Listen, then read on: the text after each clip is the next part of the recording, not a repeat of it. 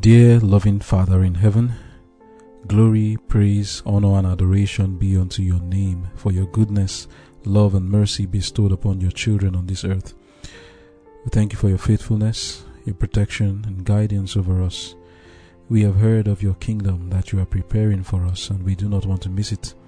We want to prepare for the coming of our Lord Jesus. Therefore, we pray that this moment, while we fellowship with you, that you would equip us and prepare us to be citizens of your kingdom. Grant every one of us listening of your Holy Spirit, and put your words in my mouth, that I may speak blessings to all who are listening. Thank you, Lord, for hearing, and thank you for answering my prayers. In Jesus' name I've prayed.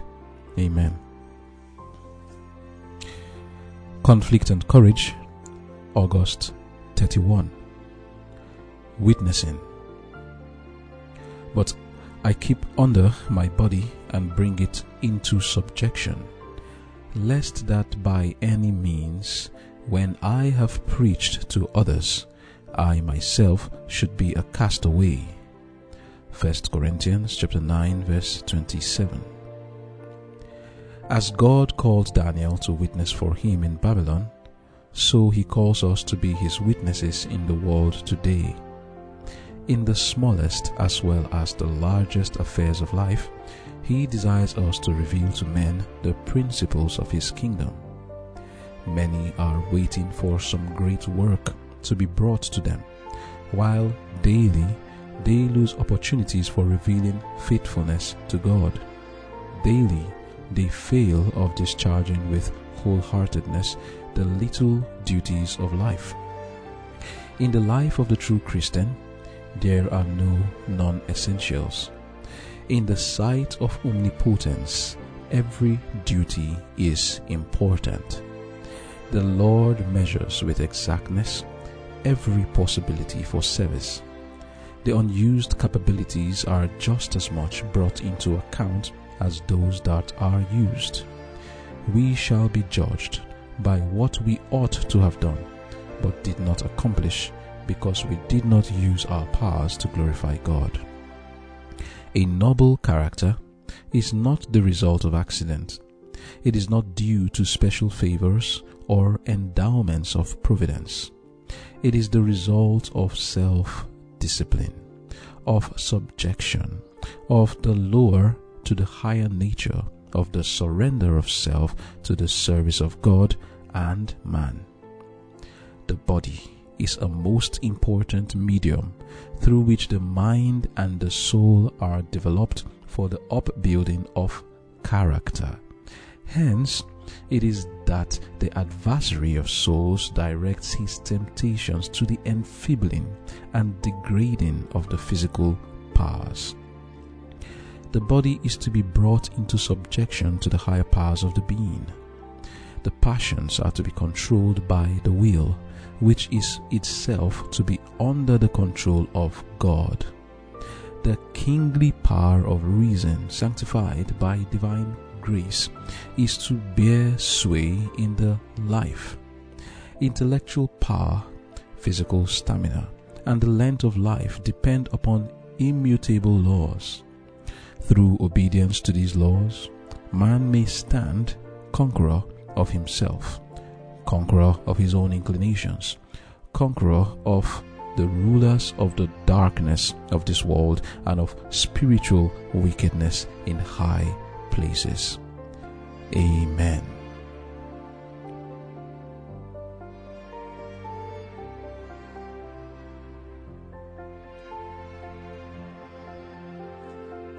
The title of our devotion for today is Witnessing. Amen. And this is going to bring us to a very important study in what we started about 2 days ago, when we were looking at what it was that brought Daniel to be what he is, when we studied the source of wisdom in August 29.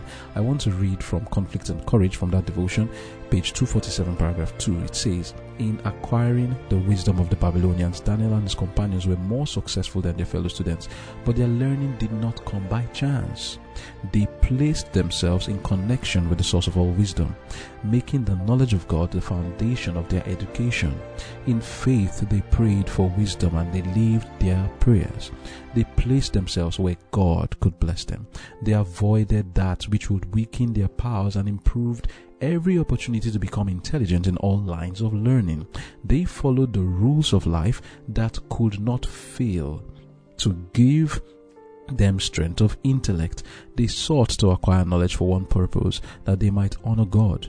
In order to stand as representatives of true religion amid the false religions of hedonism, they must have clearness of intellect and must perfect a Christian character. End of quote. I've gone through this to remind us of the steps that we must follow if we must be like Daniel. There we saw that the things that must be done, we've discussed them. Things like placing yourself in connection with God and ensuring that you place yourself where God can bless you, following the laws of life. Yesterday we looked at these laws of life, and day before yesterday also, with respect to how God communicates to us and how we are the temple of the living God and God wants to dwell in us. Daniel was spoken of as the one in whom the Spirit of God dwelt in. The Lord has told us in the book of 2 Corinthians 6 verse 17 that we are His temple and God wants to dwell in us and walk in us, and He gives the conditions. Touch not the unclean thing, be ye separate, avoid fornication, the Holy Spirit says in the book of Acts 15 verse 28. Avoid diseased animals, avoid eating things sacrificed to idols, and stay away from blood. Virtually, we have to stay away from the animal-based diet if you want to be like Daniel. You see, these boys, Daniel, Shadrach, Meshach, and Abednego, represent what we must be in the last days. Their entering into Babylon represents our being in the world and not of the world, especially in the last days. Their life is a type, just as we read in the book of 1 Corinthians chapter 10, verse 6 and 11, we are told these things were written as types, that is, ensamples. Daniel's life and his brothers, their life is an ensample, so that we are to look at them and say, this is what we are to be in Babylon. Babylon represents the world. They represent God's children in the last days, specifically, not God's children all through the years. Why do we say Daniel? Because Daniel was given those visions that pertain to the last days. His character, his life, his fidelity represents what God's children must be if they must receive the seal of the living God. And one thing we see about them is that God blessed them with wisdom in all learning and spiritual understanding, interpretations of dreams and visions. Why? Because of one thing that the Lord singled out, and the Lord wants you to single it out: the practice of keeping the physical habits in such a way that the Lord can bless and His Spirit can dwell in us in these last days above all others. Not before these last days, don't get me wrong. Before now, things were different. But in these last days in which we live, our life is to be completely different. You cannot compare us with Abraham. You cannot say, oh, David did this, we must do the same. No. In these last days, it is a different thing. Daniel is the example. Him and his brothers are the example of what we must do. Their lifestyle should be our lifestyle. That lifestyle of avoiding anything that will defile the body. That is what we must do in these last days. Now, one thing we see about them is that God called them to be witnesses for Him in Babylon, so He calls us to be witnesses in the world today. How? In the smallest as well as the largest affairs of life. This one we are looking at the smallest affairs. We are going to see later the larger affairs. We are looking at the smaller affairs. This is no time for compromise. This is no time for us to try to please people and eat the things they give to us just to make them happy or just to ensure that we are loved by them. No, we have to please God in and evangelize and be witnesses for Him in the smallest affairs. He desires us to reveal to men the principles of His kingdom. To not do this will be to deny Christ. We are not to be ashamed to show our true colors in minor affairs. Reading from Counsels to the Church, page 81, paragraph 2, we are told, in our mingling in society, in families, or in whatever relations of life we are placed, either limited or extended, there are many ways wherein we may acknowledge our Lord, and many ways wherein we may deny Him. We may deny Him in our words by speaking evil of others, by foolish talking, jesting and joking, by idle or unkind words, or by prevaricating, speaking contrary to the truth. You know that Daniel and his brothers wouldn't do this. Continuing, it says, in our words, we may confess that Christ is not in us. In our character, we may deny Him by loving our ease, by shunning the duties and burdens of life, which someone must bear if we do not, and by loving sinful pleasure, movies, entertainment, games. We may also deny Christ by pride of dress and conformity to the world, or by uncourteous behavior. We may deny Him by loving our own opinions and by seeking to maintain and justify ourselves. Oh my, this is one that troubles me a lot when I see people like King Saul. You are hearing the word of God. I'm telling you, I hear the sheep, and you are still saying, I am right. I am justifying yourself. When you do that, you're denying Christ. I continue to read, and it says, we may also deny Him in allowing the mind to run in the channel of love, sick sentimentalism, and to brood over our supposed hard lot and trials. No one can truly confess Christ before the world unless the mind and spirit of Christ live in him. It is impossible to communicate that which we have not. The conversation and the deportment should be a real and visible expression of grace and truth within. If the heart is sanctified, submissive, and humble, the fruits will be seen outwardly and will be a most effectual confession of Christ. Amen.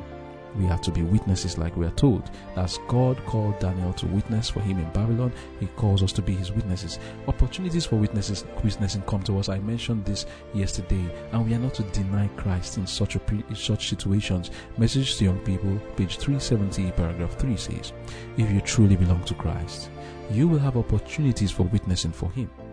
You will be invited to attend places of amusement, and then it will be that you will have an opportunity to testify to your Lord. If you are true to Christ, then you will not try to form excuses for your non-attendance, but will plainly and modestly declare that you are a child of God, and your principles would not allow you to be in a place, even for one occasion, where you could not invite the presence of your Lord. End of quote. What did we read about Daniel? Daniel was invited to eat things that were sacrificed to idols, things that would have defiled him. And he politely told them his stand. He showed his principles. This is what it is about, the principles. In the smallest as well as the largest affairs of life, God desires us to reveal to men the principles of his kingdom. Tell people why you cannot come to that wedding on Sabbath, or why you cannot write the exam on Sabbath, or why you don't dress like them, or why you don't eat like them, or why you don't watch those programs. Don't try to make it look at, oh, it's my opinion. Don't worry, I get it's your opinion. You can go ahead with what you want to do. I go ahead with what I do. I don't have anything against you. No, don't say that. Let them know that you have a problem with going against the principles that you have, and let them know the principles of the kingdom of God. Show them from the word of God. If they don't believe in the word of God, let them know that these are the principles you hold, and show them your reasons why you don't dress like them, why you don't eat like them, why you don't go to the places they go to, why you don't speak like them, why you don't find joy and pleasure in the things they find pleasure in, like the movies, the games, the entertainment, the jesting, the joking, the stand-up comedies, the cartoons. Let them, don't say, it's just I just don't like it. But really, you are just trying to avoid having a trouble. You're just trying to maintain so-called good relationship with them. They're just being politically correct. Let them know your principles. This was what Daniel and his brothers did. They showed their true colors. They witnessed for God when the opportunity came and they were given foods that they couldn't eat. And what was the result? Daniel 1 verse 20. And in all matters of wisdom and understanding that the king inquired of them, he found them 10 times better than all the magicians and astrologers that were in all his realm. Amen. What do you think Daniel would have said to Nebuchadnezzar if he was asked concerning the creation of this world? Do you think he would tell Nebuchadnezzar what he wanted to hear? That the world was created by what? Or evolution? Big Bang? He would tell Nebuchadnezzar the truth. When you go to your examinations, don't say, I'm going to write what they told me so that I'll pass. You tell them, because that was what happened here. Daniel was in school for 3 years and they were brought for examination. And in his examination, he was found different. Why was he different? Was he saying the same things the Babylonians were saying and the Chaldeans and the other astrologers? No. Him and his brothers were saying something different. And that's why he was found to be 10 times wiser. Not because he was saying the same things with them. He knew the things they knew, but he would add to that the truth, the word of God. Remember that he made the knowledge of God the foundation of his own education, even though he was receiving the learning of the Babylonians. Now, we need to understand how Daniel achieved this. We read in our devotion, Conflict and Courage, page 249, paragraph 3. In the life of the true Christian, there are no non-essentials. In the sight of Omnipotence, every duty is important. The Lord measures with exactness every possibility for service. The unused capabilities are just as much brought into account as those that are used. We shall be judged by what we ought to have done, but did not accomplish, because we did not use our powers to glorify God. End of quote. This reminds me of the faithfulness in little things that we must have. Writing to a young man in Testimonies, volume 2, page 310, the Spirit of Prophecy says, your case is similar in some respects to Naaman's. You do not consider that in order to perfect a Christian character, you must condescend to be faithful in the littles. Although the things you are called to do may be of small account in your eyes, yet they are duties which you will have to do just as long as you live. A neglect of these things will make a great deficiency in your character. You, my dear boy, should educate yourself to faithfulness in small things. You cannot please God unless you do this. You cannot gain love and affection unless you do just as you are bidden with willingness and pleasure. If you wish those with whom you live to love you, you must show love and respect for them. End of quote.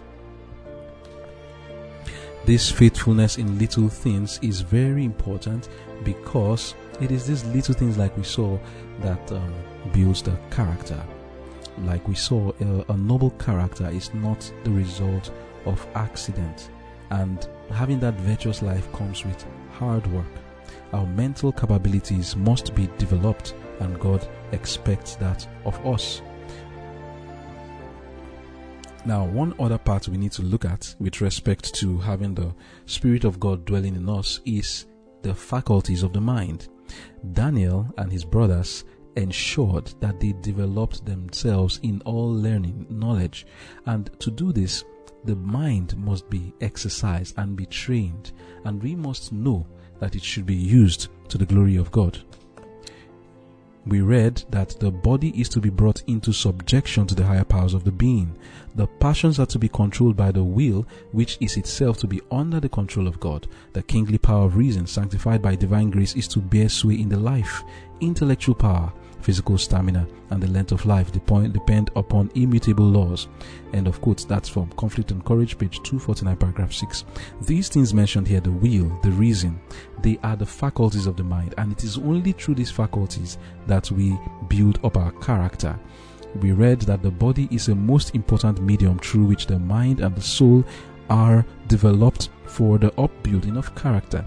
So if you want to have good faculties, you must take care of your body. It affects the faculties of your mind. Hence, it is that the adversary of souls directs his temptations to the enfeebling and degrading of the physical powers. So, Satan knows that for your mind to be developed, your body needs to be kept in a good condition, so he attacks the body. We have already talked yesterday about how to take care of the body, so let us talk about the mind and the faculties. As far as I know, we have about 7 faculties of the mind. The perception is one. That is the way we look at things, your perspective and your worldview. Another one is your conscience, which is your seat of judgment of right and wrong. Then another is the imagination. That is the creative imagery in the mind, the ability to picture things in the mind. It's like your thoughts in picture format. And then you have your reason. You can also call this your intellect or your judgment. It is the ability to think logically from cause to effect. When we say the conscience is a seat of judgment, it's in the sense of right and wrong. But the reasoning is how you reason, your thought flows from cause to effect, connecting the dots to see what leads to what. How did this come about? That's your reasoning. The kingly power of reason indeed. And then there's the memory, that is your data or information holding capacity. Then you also have the intuition. The intuition is the faculty of the mind that makes decisions drawn from not necessarily rational, logical thinking, but from irrational ways. That's from experience, not with the rational process. And then finally, you have the king of the faculties, your will, which is your choice, the seat of decision. Now, it is through these faculties that a noble character is developed. Reading from Mind, Character and Personality, page 545, paragraph 2, we are told in paragraph 2 and 3, every faculty in man is a workman that is building for time and for eternity. Day by day, the structure is going up. Although the possessor is not aware of it, it is a building which must stand either as a beacon of warning because of its deformity, or as a structure which God and angels will admire for its harmony with the divine model. The mental and moral powers which God has given us do not constitute character. They are talents which we are to improve, and which, if properly improved, will form a right character. What are these two things? Your mental and moral powers. Remember, we've been talking about how your food and every other thing you do to your body affects your mental and moral character. We studied about the blood, that if it is diseased, it affects your mental and moral character. Now, let's say you have good blood. It's still not enough. After you have kept yourself having that good blood, mental and moral powers being intact, you still need to develop it with something else. The word of God. But I continue to read it now. It says, a man may have precious seed in his hand. That's like your mental and moral powers. Everything is fine. A man may have precious seed in his hand, but that seed is not an orchard. The seed must be planted before it can become a tree. The mind is the garden. The character is the fruit. God has given us our faculties to cultivate and develop. Our own course determines our character. In training these powers so that they shall harmonize and form a valuable character, we have a work which no one but ourselves can do. End of quote. So what is it that we are seeing here? Having done all you need to do in taking care of your body, which you know that it affects your mental and moral powers, your mental and moral power will now be like good seed, but yet it still needs to be cultivated.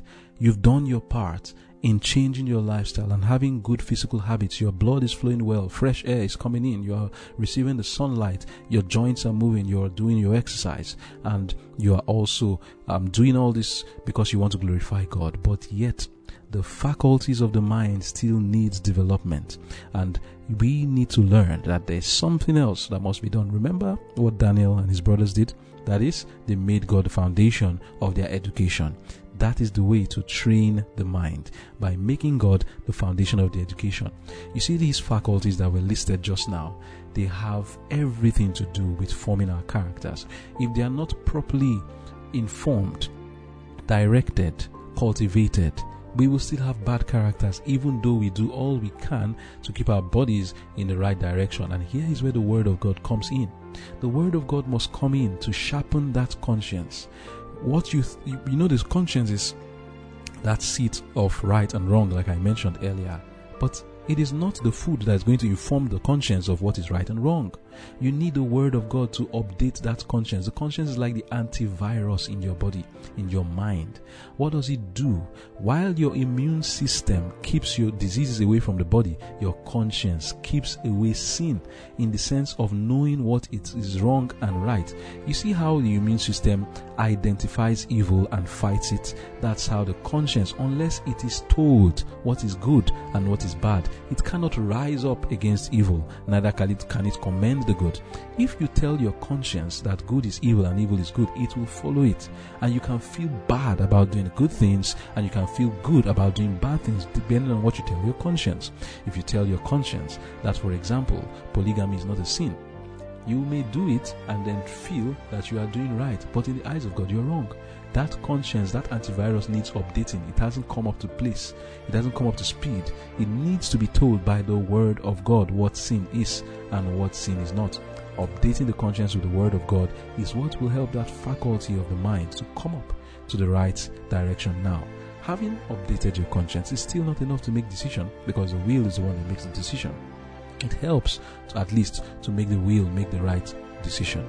I want to read something else from Mind, Character and Personality, Volume 2, page 546, paragraph 1. It says, Christ has given us no assurance that to attain perfection of character is an easy matter. A noble all-round character is not inherited. It does not come to us by accident. A noble character is earned by individual effort through the merits of the grace of Christ. God gives the talents, the powers of the mind. We form the character. It is formed by hard, stern battles with self. Conflict after conflict must be waged against hereditary tendencies. We shall have to criticize ourselves closely and allow not one unfavorable trait to remain uncorrected. End of quote. Amen. So, our faculties are affected by our habits, like we've seen before, and it is no easy matter. We must continue to press on and fight using these faculties to attain that noble all-round character. Reading from Manuscript Releases, Volume 10, page 299, paragraph 2, to see the way these faculties, I've mentioned them: your memory, your imagination, your will, your reasoning, intuition, and conscience, all of this, and the perception, how they are affected by the things we do to our body. That's what I want to read on now. It says, dietary intemperance enfeebles the brain. The success of acquiring a good memory. Daniel had good memory. Yes, the success of having this good memory and a calm, uniform temper depends not upon circumstances, but very much upon the way in which the stomach is treated. If food is taken at any and every time it is desired, the organs of digestion are abused, and man must pay the penalty. Nature will not suffer abuse without proclaiming it in disordered nerves and muscles and intellect. The gourmand, for this he may be called, who overloads his stomach, should remember that the nerve power must be called upon to take care of the burden placed upon the stomach, and the brain is enfeebled in being deprived of the power necessary to strengthen the memory. End of quote. So what is the power necessary to strengthen the memory? It is that brain. But if you put a lot of food into your stomach and overload it, it cannot work. Has it not happened to you before? I've experienced it. If you eat, and not even just overeating, but when you finish eating and you want to read, you find out that it's too much for you. You can't handle it. Sometimes your eyes start to close and you almost want to hibernate because you are doing something you shouldn't be doing. Now, if one overeats, it affects the mind. Do you know what part of the mind it affects? It affects your ability, your cognitive ability, your perception for a moment. It can also affect your reasoning, but mostly I would say, from what I have experienced, it affects your imagination. Overeating can make you start to have thoughts in your mind that is wholly out of place. Sometimes it so affects the mind that when you are dreaming in the night, when you sleep and you've overeaten, or you eat late in the night, it affects your dream and you start to have all these bad dreams, and somebody will say, I had this dream, I had that dream, but he ate in the night, he had a bad dream. That's how your imagination, and you know that dreams depends highly on that faculty of the mind called the imagination, because you are seeing pictures. Overeating affects these pictures even when you are awake, and you should be careful about that. So let us look at the faculties of the mind again. We've talked about the conscience earlier and how you see that it must be updated with the Word of God. And even the reasoning power, like we read even in devotion today, is the king. And if it is not properly trained, we'll be coming to wrong conclusions all the time. You must have the correct understanding of cause and effect. You must be able to trace, not superstitiously, but scientifically, with common sense, why things happen the way they do. I remember when we studied about King Ahaz, he couldn't connect it and see the judgment of God on him, that it was because he had departed from God that those evils were happening to him in his kingdom. 200,000 people taken away, killed in one day, and then slaves taken from his kingdom. I think that was one that was about 200,000. A lot of people. And he couldn't reason from cause to effect to find out that it was because he departed from God that this was happening to him. Well, let's say that one was difficult, but many today cannot even reason from cause to effect to understand that what they are putting in their mouth is what is making them to have diseased bodies and diseased minds. They would rather lean on superstition and believe something that is not reasonable and say that it was done to them spiritually. We must have sharp reasoning and let our reasoning be guided by the Word of God. If God says through His Word that it is because of this that this happens, He is reasoning with us. God said in Isaiah 1 verse 18, come, let us reason together. God, what is reasoning? He wants to show you cause to effect. He wants to tell you your sins have turned away good things from you. What is the cause of good things turning away from you? It is your sins. And you must have faith and believe. God is teaching us reasoning. It's not everything that we can use our mind to connect, but God has made the connection for us. Believe Him. God makes the connection, telling you if you subsist on this diet, this is what will happen. If you live like this, this is what will happen. He's telling you effect and cause, effect and cause. The Bible is filled with so much effect and cause because for every conditional statement, there is effect and cause. God says, if this, then this. If you do this, I will do this. If my people who are called by my name will humble themselves and pray and seek my face, they will find me. What is the condition? It is, if you humble yourself, the effect will be, you will find God. There is cause and effect all over the Word of God, and we must allow our faculties to be educated by the Word of God. Let it teach us reason. Don't let the world teach you reason. Let the faculty of the reasoning be educated by the Word of God. And how about your perception? Oh, that one needs to be so educated by the Word of God. The perception you have is your worldview. How do you view things? For example, some people feel bad when people give them things with their left hand. Because of the perception, they have been told that it is bad for people to give them things with their left hand or to give people things with their left hand, and it affects their conscience. You see that? Your perception is your values of what you understand truth to be and what you understand evil to be. Your perception of right, your perception of wrong, it affects your conscience. What you perceive with your eyes, with your ears, or with your mind, or what you have made as conclusions. Those things are very important because wrong perceptions can be very close to superstition and so affect your conscience to make you feel good about something that is bad or make you feel bad about something that is good. Let us take, for example, the people in Papua New Guinea. There are some tribes there that believe in their perception, not because of reasoning now, that when their ancestors die, if they eat their bodies and their brains, then they will be as great as their ancestors, and they do it faithfully. What did it lead to? It led to Creutzfeldt-Jakobsen's disease, what we know as CJD, or you can call it mad cow disease, bovine spongiform encephalopathy. That is, they lose their senses. Can you imagine?